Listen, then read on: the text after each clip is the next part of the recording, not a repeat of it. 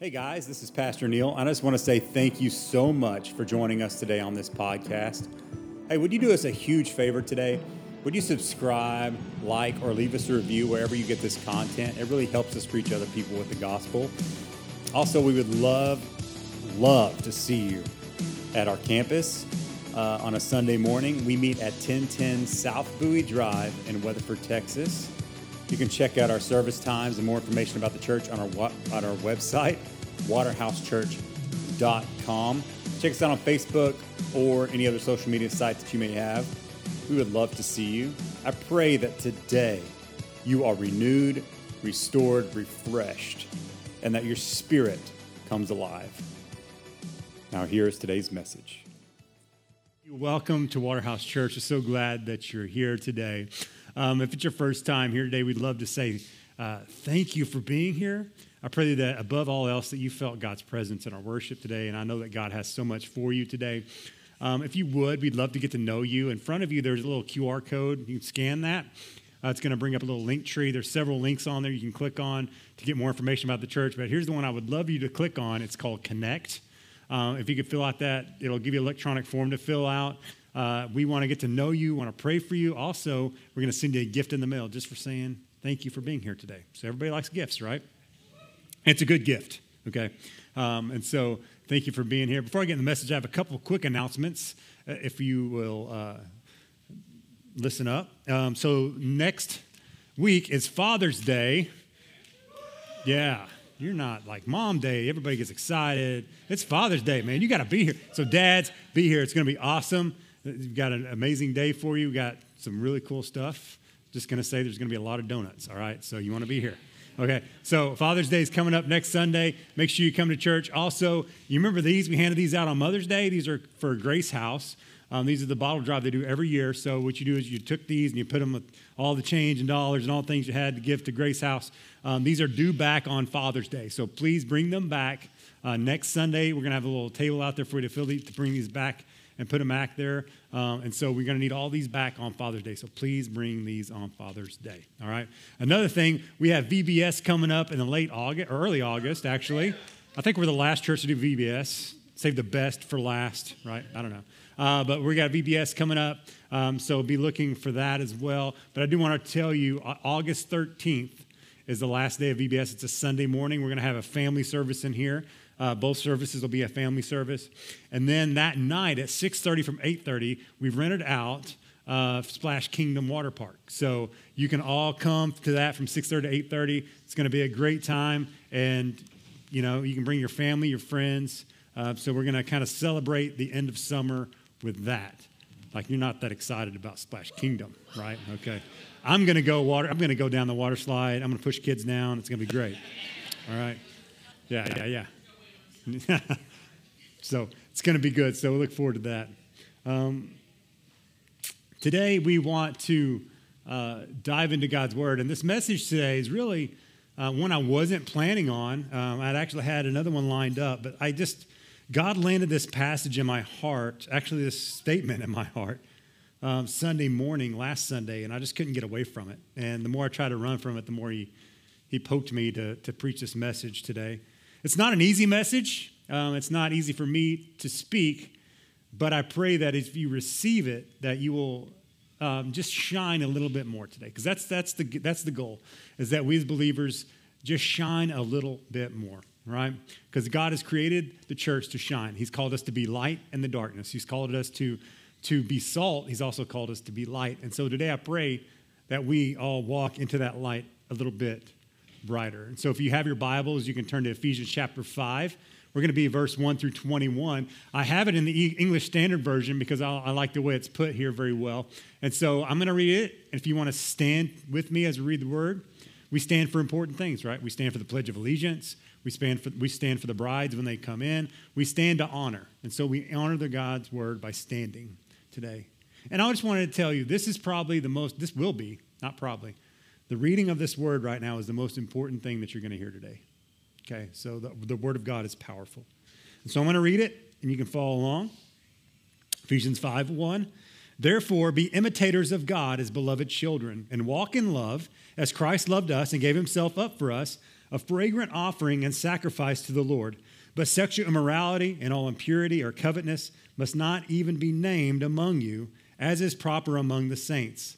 Let there be no filthiness, no foolish talk, nor crude joking, which are out of place, but instead let there be thanksgiving. For you may be sure of this, that everyone who is sexually immoral or impure or who is covetous, that is an idolater, has no inheritance in the kingdom of Christ and God. Let no one deceive you with empty words. For because of these things, the wrath of God comes upon the sons of disobedience. Therefore, do not become partners with them, for at one time you were darkness, but now you are light in the Lord. Walk as children of light, for the fruit of light is found in all that is good and right and true. And try to discern what is pleasing to the Lord. Take no part in the unfruitful works of darkness, but instead expose them. For it is shameful even to speak of the things that they do in secret. But when anything is exposed by the light, it becomes visible. For anything that becomes visible is light. Therefore it says, Awake, O sleeper, and arise from the dead, and Christ will shine on you. Look carefully then how you walk, not as unwise, but wise, making the best use of the time because the days are evil. Therefore, do not be foolish, but instead understand what the will of the Lord is.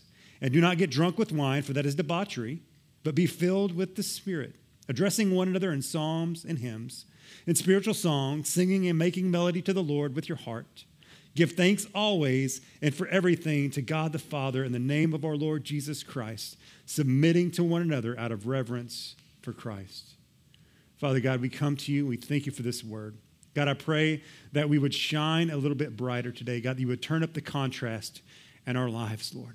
God, that we would be brilliant in the coming age. God, that we would shine in the dark places.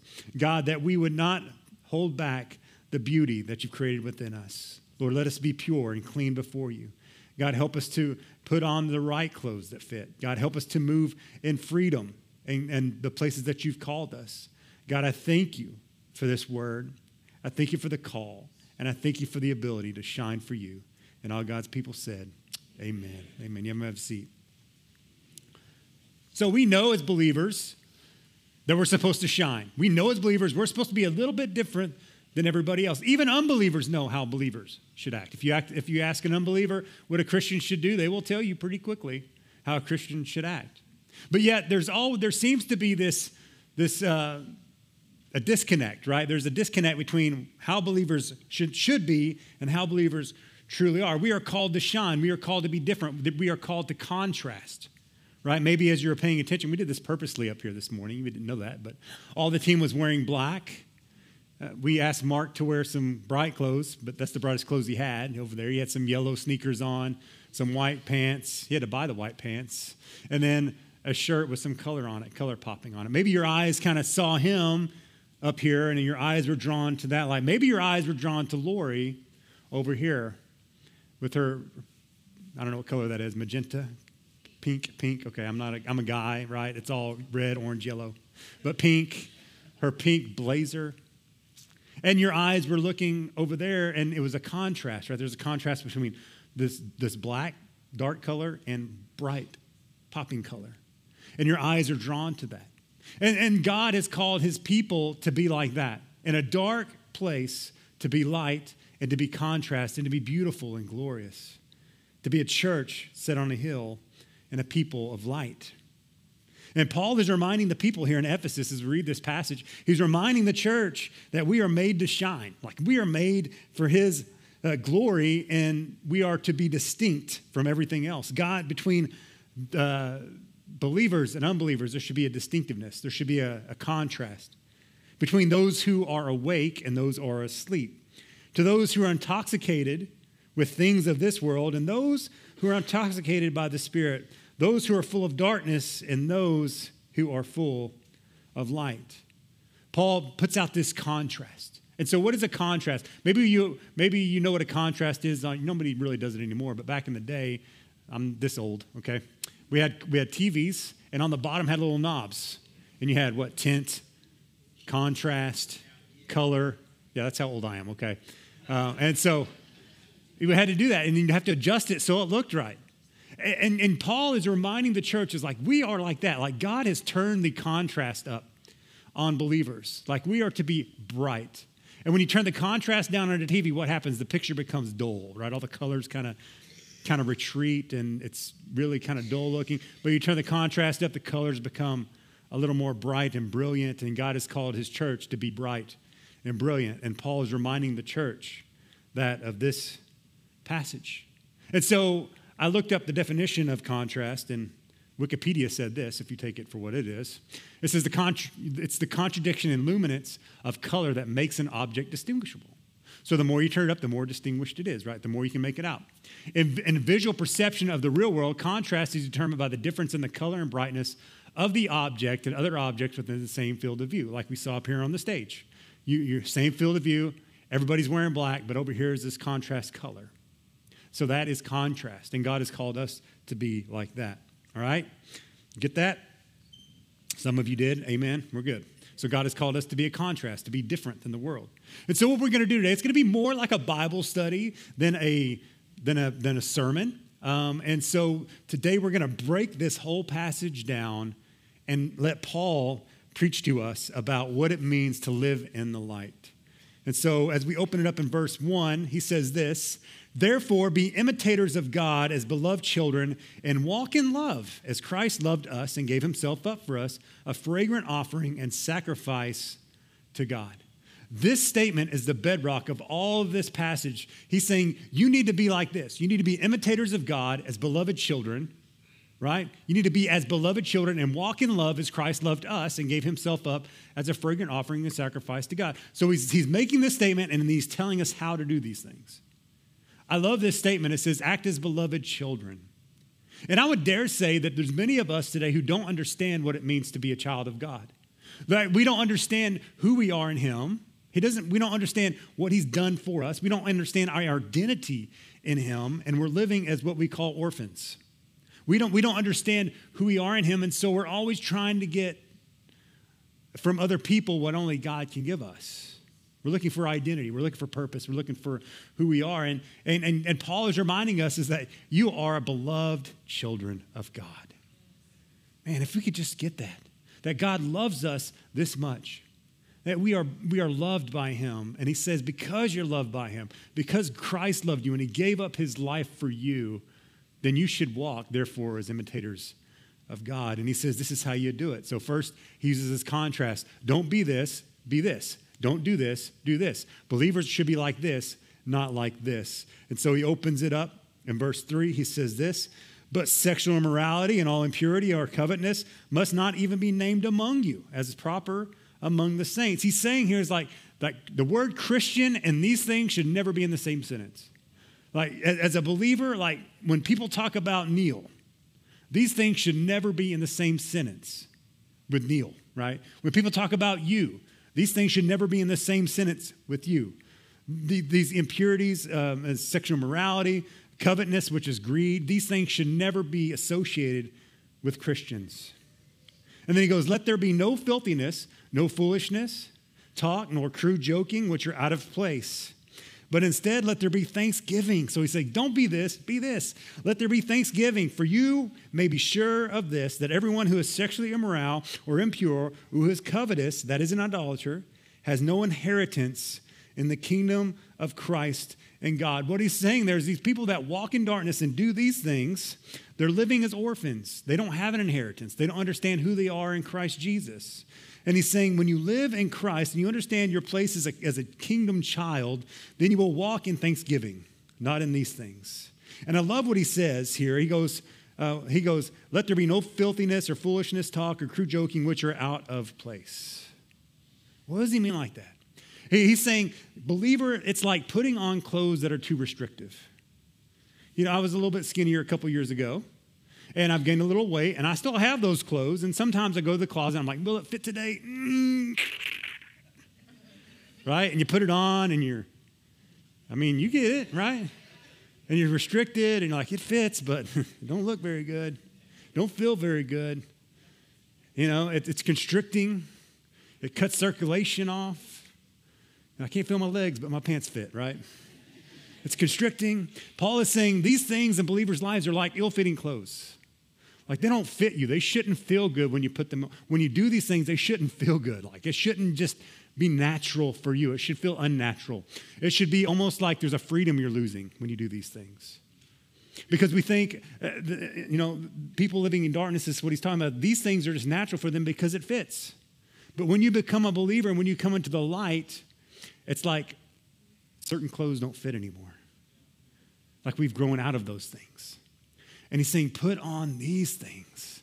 Thankfulness. Take off the clothes that are restricting. Take off the clothes that don't fit anymore. And as a believer, if these things try to creep up in you, right, and you do these things, it should feel like you're losing some kind of freedom. And people ask me all the time, well, man, I'm trying to do good. I'm trying to do right, but then I'm trying to fix my language right, and I keep saying it, and I don't want to say it. And I'm trying to do this, and I keep watching that. I keep doing this, and I don't want to do those things, but I just keep doing them, and I try to encourage them. I say, well, when you were a believer, when you're an unbeliever, when you didn't know Jesus, did those things bother you? And most of the time they say, no, I didn't really think about it. I just did those things, and it's just how it was. I said, but now that you know Jesus, don't those things feel different? Like they don't bring pleasure anymore. They don't bring joy anymore. It's like it's constricting, right? It feels like it's cutting off something in your soul. Yeah. And so that's a good sign that maybe you're living in the light and those clothes that you're trying to put on don't fit. And so I want to encourage you today. Maybe you're struggling with some things and you're trying to get past them, but there's a conviction there.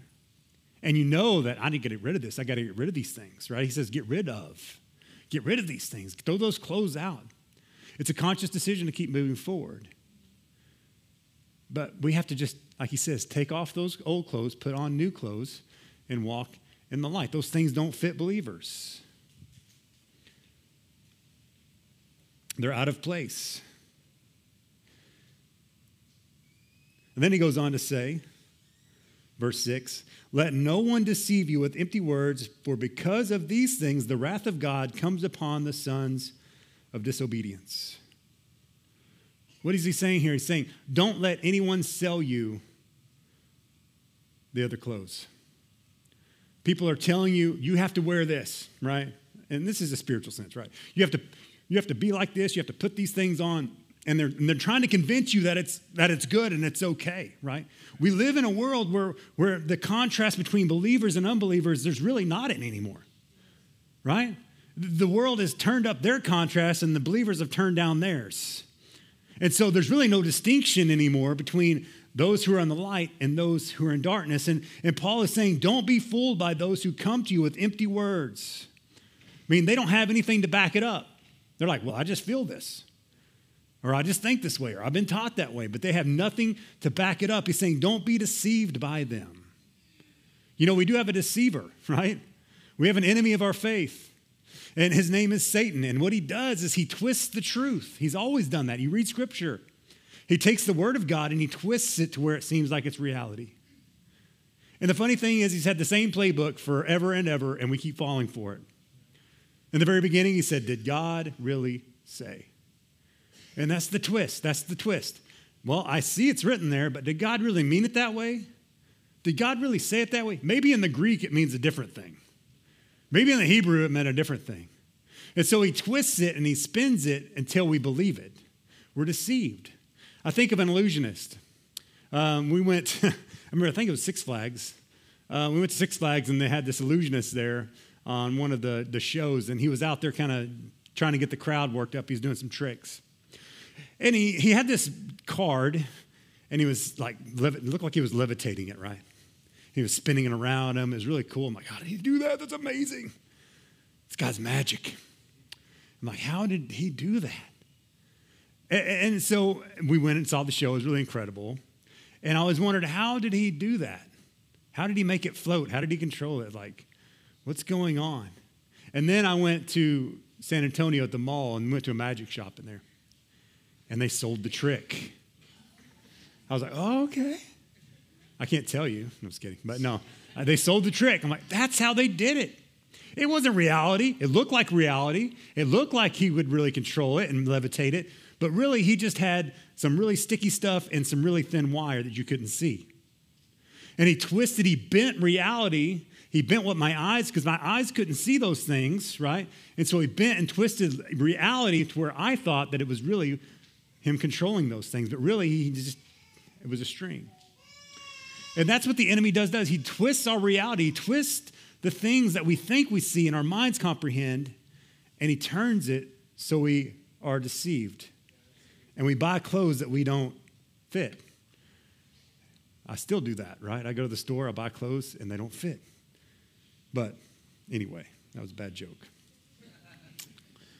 But we don't need to do that, right? We don't need to do that. He says, don't be deceived. Many believers are deceived that Jesus tolerates the works of darkness. But believer, be warned, God's wrath will come, because you will think, well, I'm doing this and God's not saying anything about it. I'm doing this and there doesn't seem to be any repercussions. Doesn't seem to have any consequences for my actions right now. Maybe God is just saying it's okay. Maybe God thinks he's winking at it. Maybe he's changed his mind. Maybe God doesn't really care. But believe me, believer, he cares. There is a reckoning coming. He says right here, the sons of disobedience. That's a harsh word. When you're doing these things, you're living in darkness. You're not living as sons of God. You're living as sons of disobedience. And he says there's going to be a judgment coming for those, the wrath of God coming upon the sons of disobedience. My friends, we cannot mistake God's grace for his acceptance. God is patient.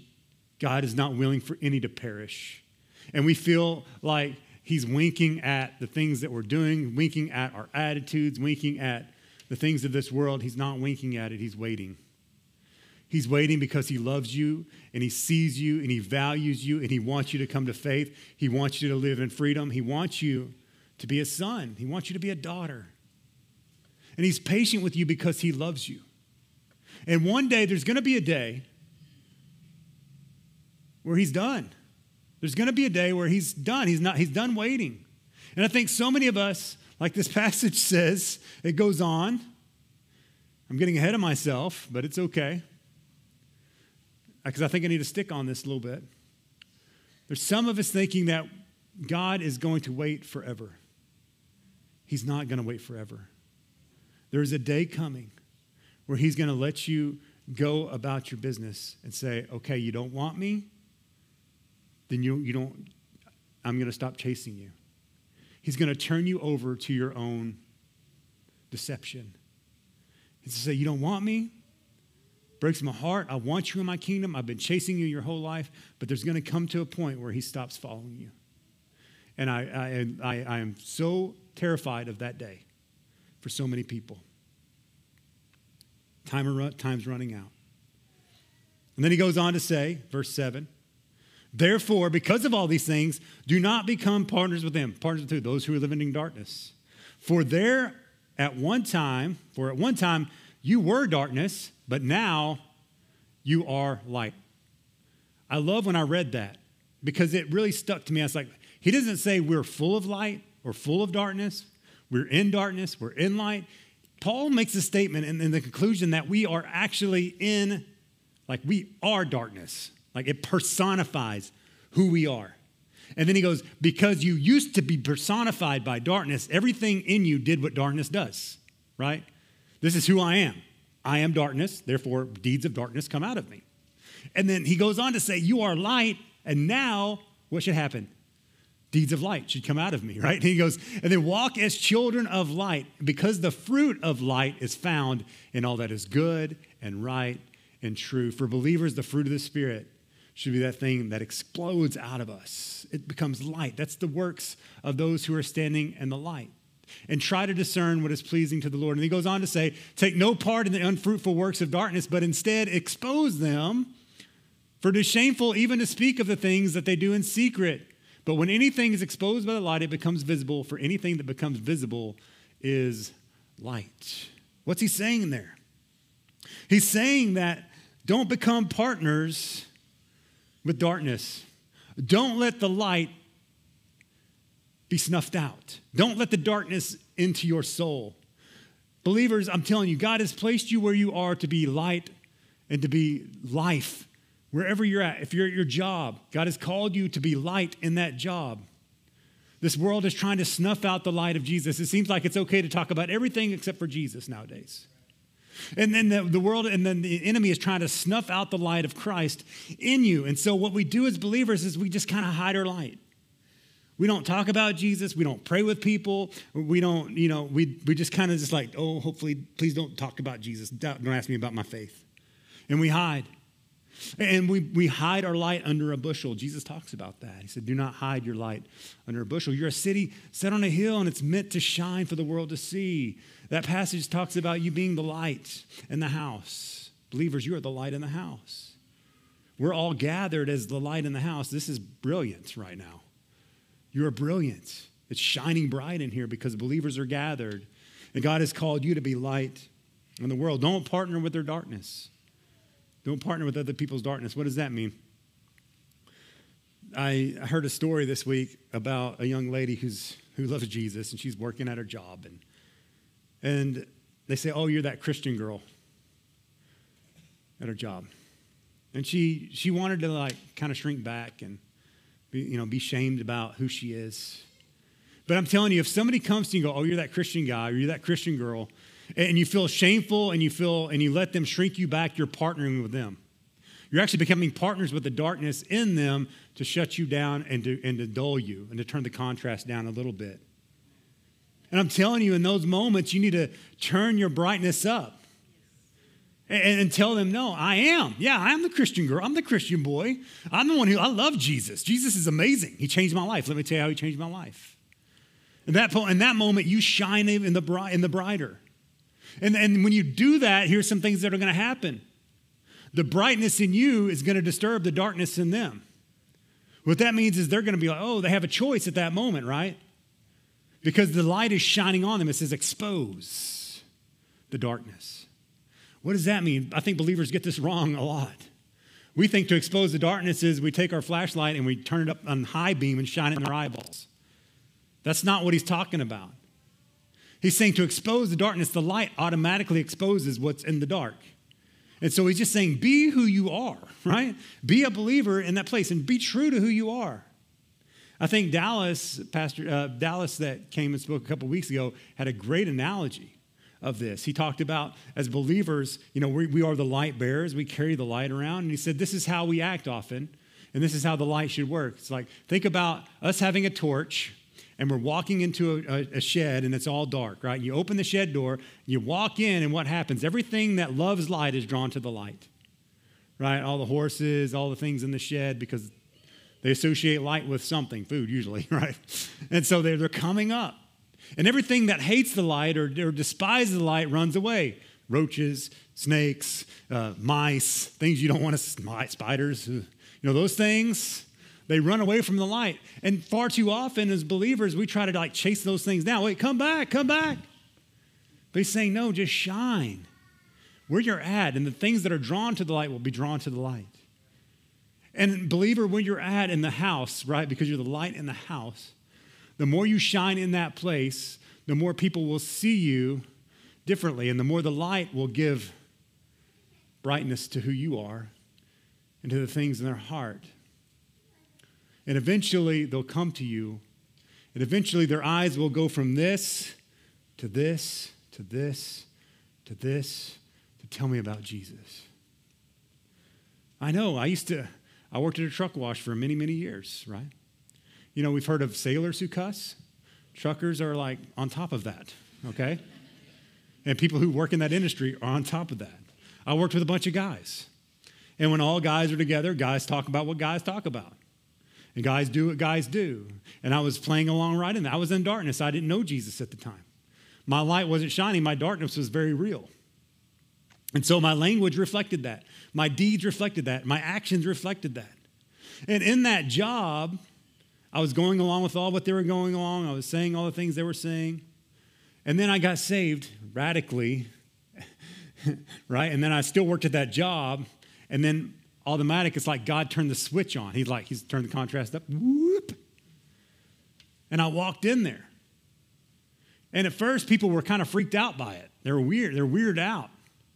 Like, when did you get religious? What? It's like, oh, you go to church on Sunday? You go to church on Wednesday? You go to church on Sunday night? You go to men's group on Monday? What's wrong with you? You're in a cult? They like keep you tied up there? Do you sleep there? Right? It weirds them out because they don't know what's going on. Like, hey, man, you're this guy that was cutting up, making jokes. You had really good jokes. And it's like, and now you're like, you don't take part in that stuff. And you kind of separate from all those things. I don't understand this. What's going on? And at first it freaked them out. At first they didn't know how to act around me, right?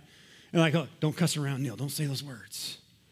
Right? Oh, I'm sorry I cussed in front of you. It's like, well, it's not me you're offending, right? It's somebody else. But I would just say that. I'm like, hey, it's good. It's like, I've heard those words before. And then eventually, those guys in that place I worked with, they went from like, don't cuss around Neil, don't talk about those things around Neil, to, hey, I have a question. Hey, I'm having some really issues with my family right now. Hey, I don't know what to do. Me and my wife are on verge of divorce. Hey, I just need prayer. And that's what it looks like. It's just, and I didn't go in there and I wasn't, come on, guys, we got to read the Bible today and we're going to do this, right? And I wasn't trying to cast demons at them and throw holy oil on them. I was just shining where God placed me. And that's what God has called his people to be. Light in the darkness. Light in the darkness. We are to be light in the darkness. And then it goes on to say, therefore it says, because we're called to be light in the darkness, awake, oh sleeper, you awake, I saw you, you woke up, and rise from the dead, and Christ will shine on you. He's saying, get up, arise from the dead. Too many believers are sleeping. Too many people in the church are asleep. They're not walking in the fullness of who they are. They don't understand that what Christ has done in them, and they're sleeping. It's like they're hitting the snooze button of their life every day. It's like, tomorrow I'll get up and I'll talk to this person about Jesus. Tomorrow I'll come to church. Tomorrow I'll read my Bible. Tomorrow I'll do what God's asked me to do. Tomorrow maybe I'll try to stop doing this. Tomorrow maybe I'll get out of this addiction. I'll do something about it. Tomorrow maybe I'll pray with my wife.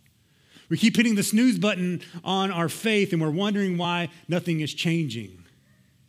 And it's like 10 months, 10 days, 10 months, 10 years later, we're still hitting the snooze button. And there's people in here today, I don't know where you're at in your faith in Christ, but you keep hitting the snooze button and you're like, maybe tomorrow I'll give my life to him. Maybe tomorrow I'll surrender that to him. Maybe tomorrow I'll answer the call that God has called me to do. And you keep hitting the snooze button and tomorrow may never come. We're not promised another day. So today I want to beg you, I want to plead with you.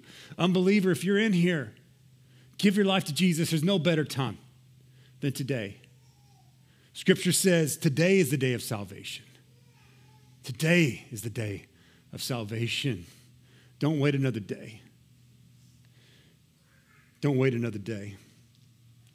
This passage is taken from Old Testament Scripture. It's taken from Isaiah, a couple passages in Isaiah, actually. Isaiah 52, verse 1 and 2. It says this, wake up, O Zion. And these words in here for Zion and Jerusalem, it means the people of God. It was written to them at that time, but we can take it on for us as people of God. Awake, awake, O people of God. Clothe yourself with strength. Notice this taking clothes off, right? Taking the old, putting the new on.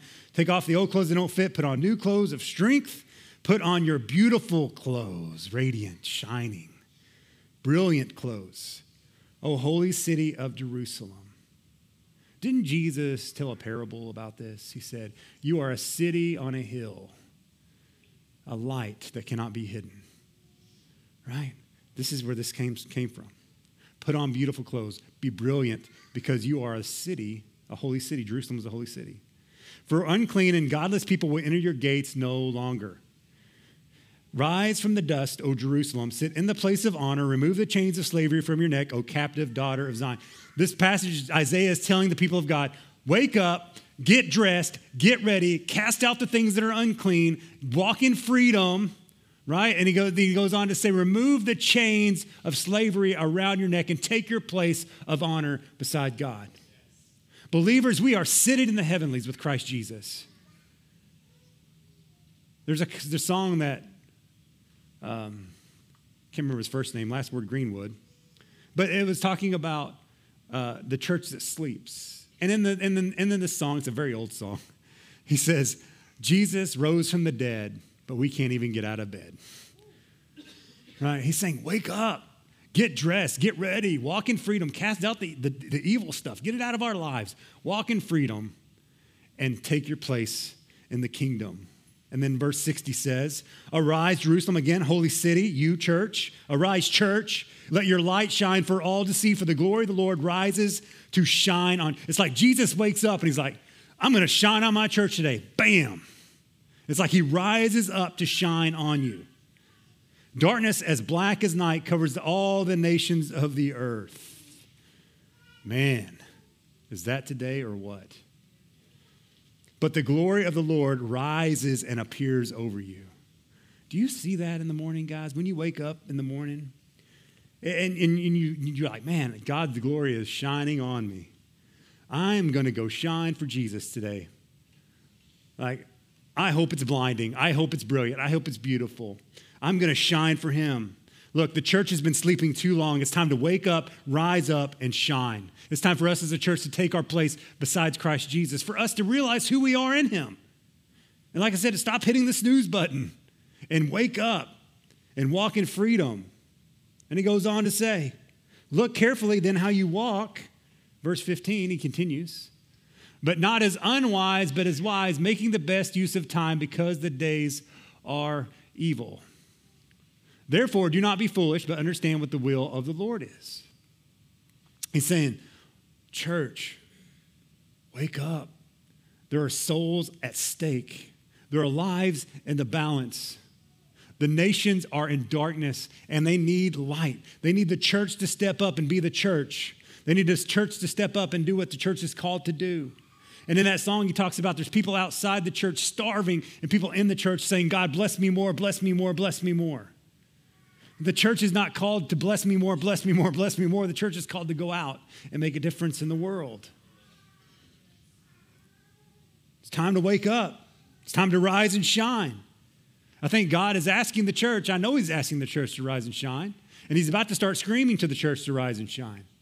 You know when you have little kids and you got to get them ready for school? I mean, how many of you had kids in here? You know this. Maybe you were a kid once.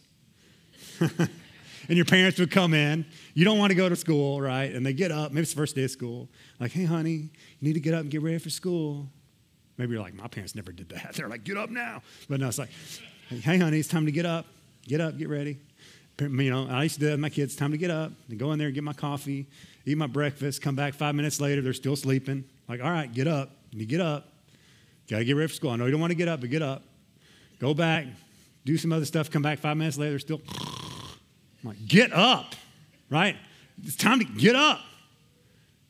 And then you're like, I'm about to pick you up. I'm about to get you dressed, and, you know, we're getting out of here. There's some point where God is telling the church, I think this is this point now, he's telling the church, get up. Don't make me come down there. Like, I will come in that room, and I will pick you up. I will snatch you up, right? And we will go. God is calling his church to do this. He's saying, get up, wake up, it's the time. The stakes are too high. Souls are in the balance. And he goes on to say, be careful how you live. Not as unwise, but wise. Making the best use of time because the days are evil. You know, every moment of your life on this earth matters. Every second God has given you to shine, take advantage of it. I know there's times in my life where I haven't taken advantage of what God's given to me. I didn't shine. I wasn't wise. I was unwise with my time. I wasted my time. Believers, if God can't make you bad, he can make you busy, right? And we get so caught up in what we can and can't do that we don't do anything at all. He's saying, look, make the best use of the time that God gives you, believer, and shine where God puts you. Now you may be saying, well, how do we shine? How do we do that? I don't know. How do we do that? Well, Paul tells us, luckily, thank goodness for Paul that he didn't just label the problem and leave us. He says, this is how you shine. So if you need to know how to shine and you're a little lustered and your contrast is turned down today, this is how you turn the contrast back up and you shine. I want to share something with you. About a year and a half ago, we're having a prayer meeting in here and we're just praying. And I just saw people in here, like just, this is full, and they were all in black and white. And as we were praying and and God was showing me that like God was just like instantly popping another person into color, another person into color, another person into color, and another person into color, like full color. And to me, it was like God was saying, I'm bringing people to full life. I'm bringing people into the full brilliance of what I created them to be. And I started praying and agreeing with God on this. God, let this church be a church of beauty. Let us be brilliant, God. Let us shine for you, God. Let us be different. God, bring us to true life. And I pray that you walk in true life. Stop living dull lives, believer. Let Jesus turn the contrast up in your life. So how do we do it? Paul says, number 1, in verse 19, this. Addressing one another in Psalms. Oh, I skipped the whole thing. Hold on. I skipped verse 18. Can't do that. And he goes, and do not be drunk with wine, for that is debauchery, but be filled with the Spirit. This is key. This is key. He's talking about alcohol, but he's talking about things that intoxicate us, right? He's talking about things that we tend to let control us and motivate us. If you've ever been drunk on wine or alcohol, you know what it does to your body, right? It influences you. You can't walk straight. You can't talk straight. You can't think straight. You dress probably how you wouldn't normally dress. You probably put your shirt on backwards, right? Because you're not all there. You're influenced under that thing. And I find it no coincidence that it's called spirits, right? And so you're influenced by this alcohol or this drink, right? You're influenced by these things in you, and it controls the way you live. And Paul is contrasting that, saying, look, don't be drunk in wine like that because that's influencing your life. Don't let the things of this world influence your life. Don't let those things control you. Don't let those things make you do certain things, but let the Spirit in you influence you. Let the Spirit fill your lives. Let Him influence you. Let Him bring out the brilliance of Christ in you. He's saying, don't be drunk on wine, but be filled with the Holy Spirit. And this word where he says be filled is actually in the Greek, be being filled.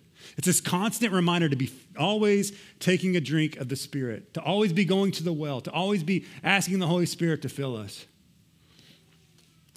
Too many believers get filled once and they think they're good.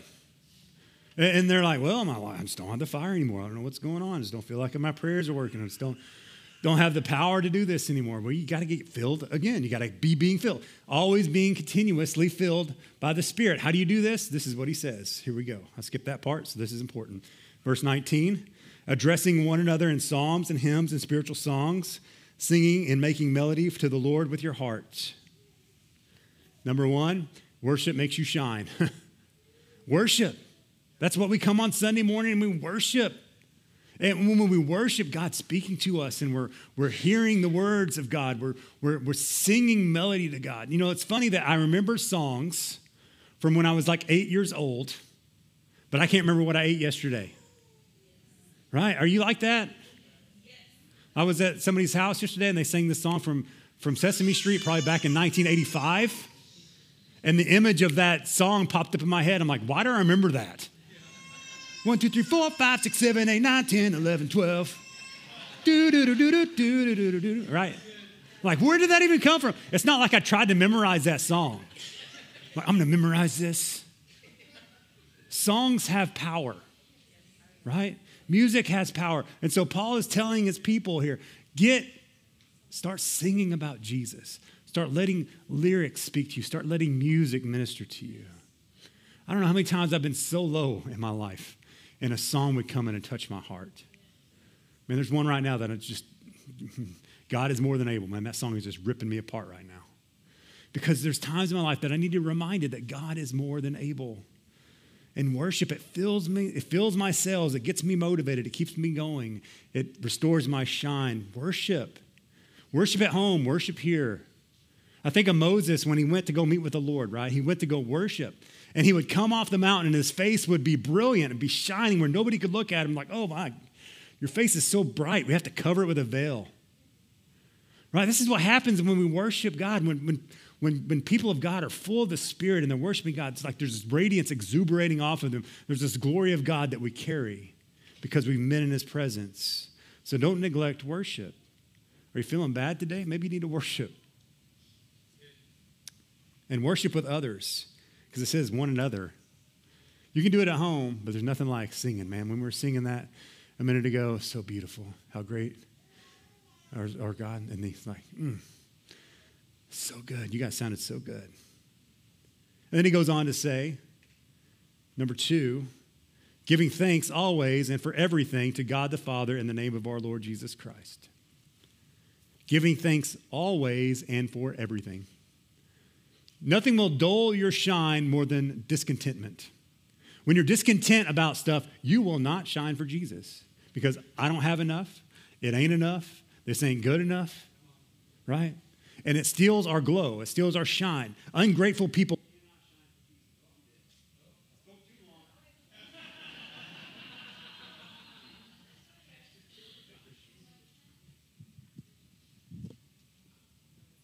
All right, I'll take Christians, Mike.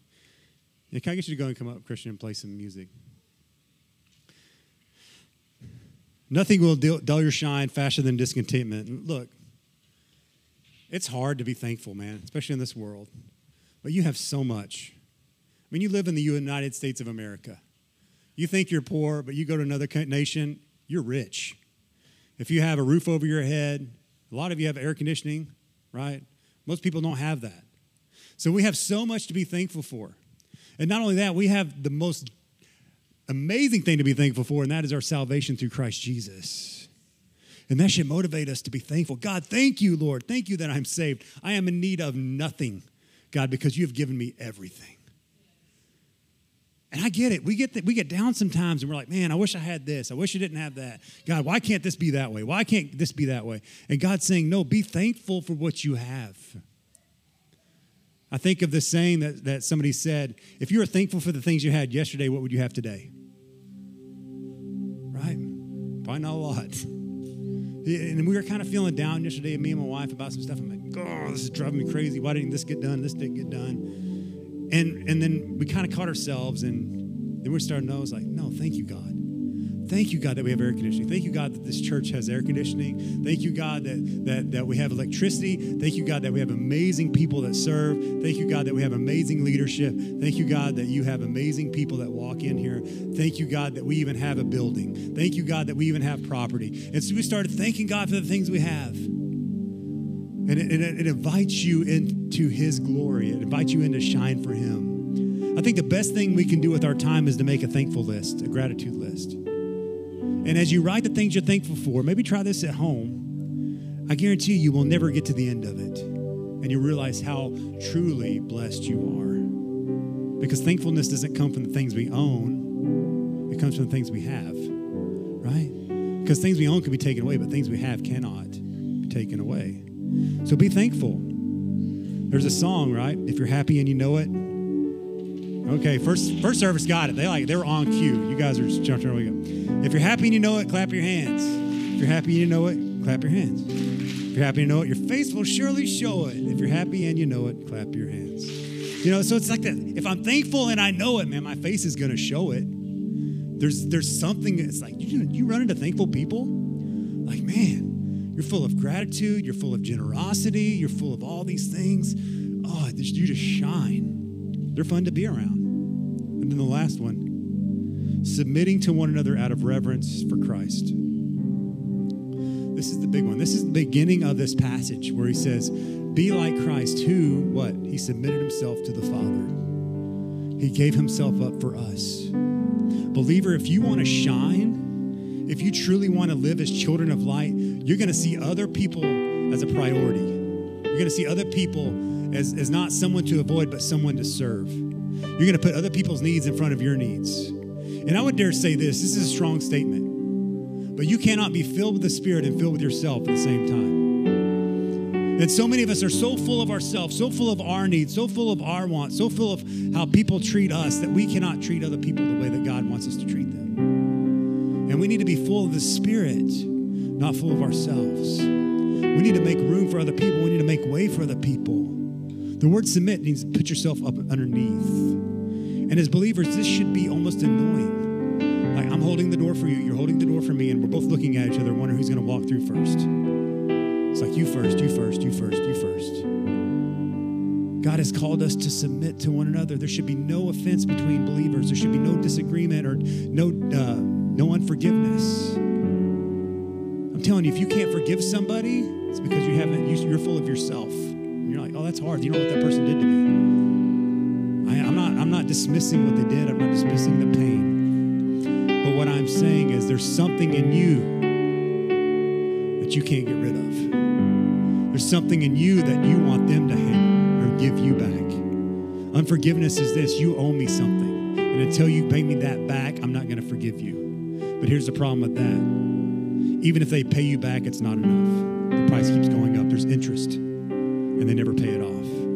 You have to make the conscious decision to erase the debt and to say, I'm putting myself out of the way. I'm putting them first, and I'm praying, God, rescue their lives.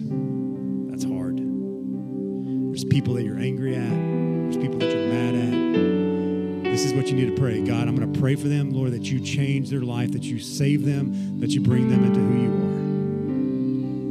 That's hard, but that's what God calls us to do. That's called shining. That's living as children of light, not children of darkness. So I want to close in this. You'd stand with me, and I get the prayer team to come. As I was speaking this passage, maybe something stuck out to you. Maybe you're dealing with some of this stuff. Maybe there's unforgiveness in your life and you need to deal with it. Maybe you just don't know where to go, right? Maybe, man, I'm not shining. I think I'm living in darkness. Today is the day of salvation. You can give your life to Jesus. All you got to do is come up here and talk to one of these people. They're going to lead you in a prayer. That's not the end. That's the beginning. When you give your life to Jesus, something's going to happen. You're going to become a son or daughter of God. He's going to start working in your life. You're going to start shining. It may not be brilliant at first, but you're going to start shining. And God's going to begin to work in your life. And we want to, as a church, help you to shine, help you to grow. And so keep coming. Let the people of God show you what it means to live as people of light. Maybe today you're dulled because you've let the enemy in and you're agreeing with him, you're partnering with him, saying, man, I'm not good enough. Now these people are all around me. God, I just can't shine at my job anymore. They're hostile towards me, and maybe you just need the Lord to remind you to shine and how to shine, to turn the contrast up a little bit. Maybe you need that today. Maybe you just need healing. Maybe your marriage is a wreck and you don't know what to do, and maybe you need somebody to stand in agreement with you that God can do something about that. Maybe your body's a wreck and you need God to heal you, and you just need somebody to stand with you and agree that God can do something about that. You know, I don't know a lot, but I know that God can handle a lot more than I can. And when I allow him to have it, he does great things. That's why we can sing, how great you are, how great you are. Because he's greater than our problems. Amen. So I'm going to challenge you as he leads us in this song to come get prayer. Maybe you need to just worship where you're at. Maybe you need to let the words just fill your heart. Maybe you need to be thankful and just say, thank you, God, for my family. Thank you, God, that I'm able to walk. Thank you, God, that I can breathe. Thank you, God, that I can raise my hand and worship you. And maybe today there's something you need to submit to that you haven't submitted to. And ask God to fill you with his Spirit and give you strength. So, Father God, I pray for all these needs today. Whatever they need, God, I pray that they would come up and get prayer. In Jesus' name, whatever you need, I know the Lord has it if you just ask. And so, Father, I pray you draw everybody up with your Spirit that needs prayer right now. We thank you for this word. We thank you for your grace. We thank you for your mercy, Lord. And we thank you, God, that you've called us to shine for you. In Jesus' mighty name.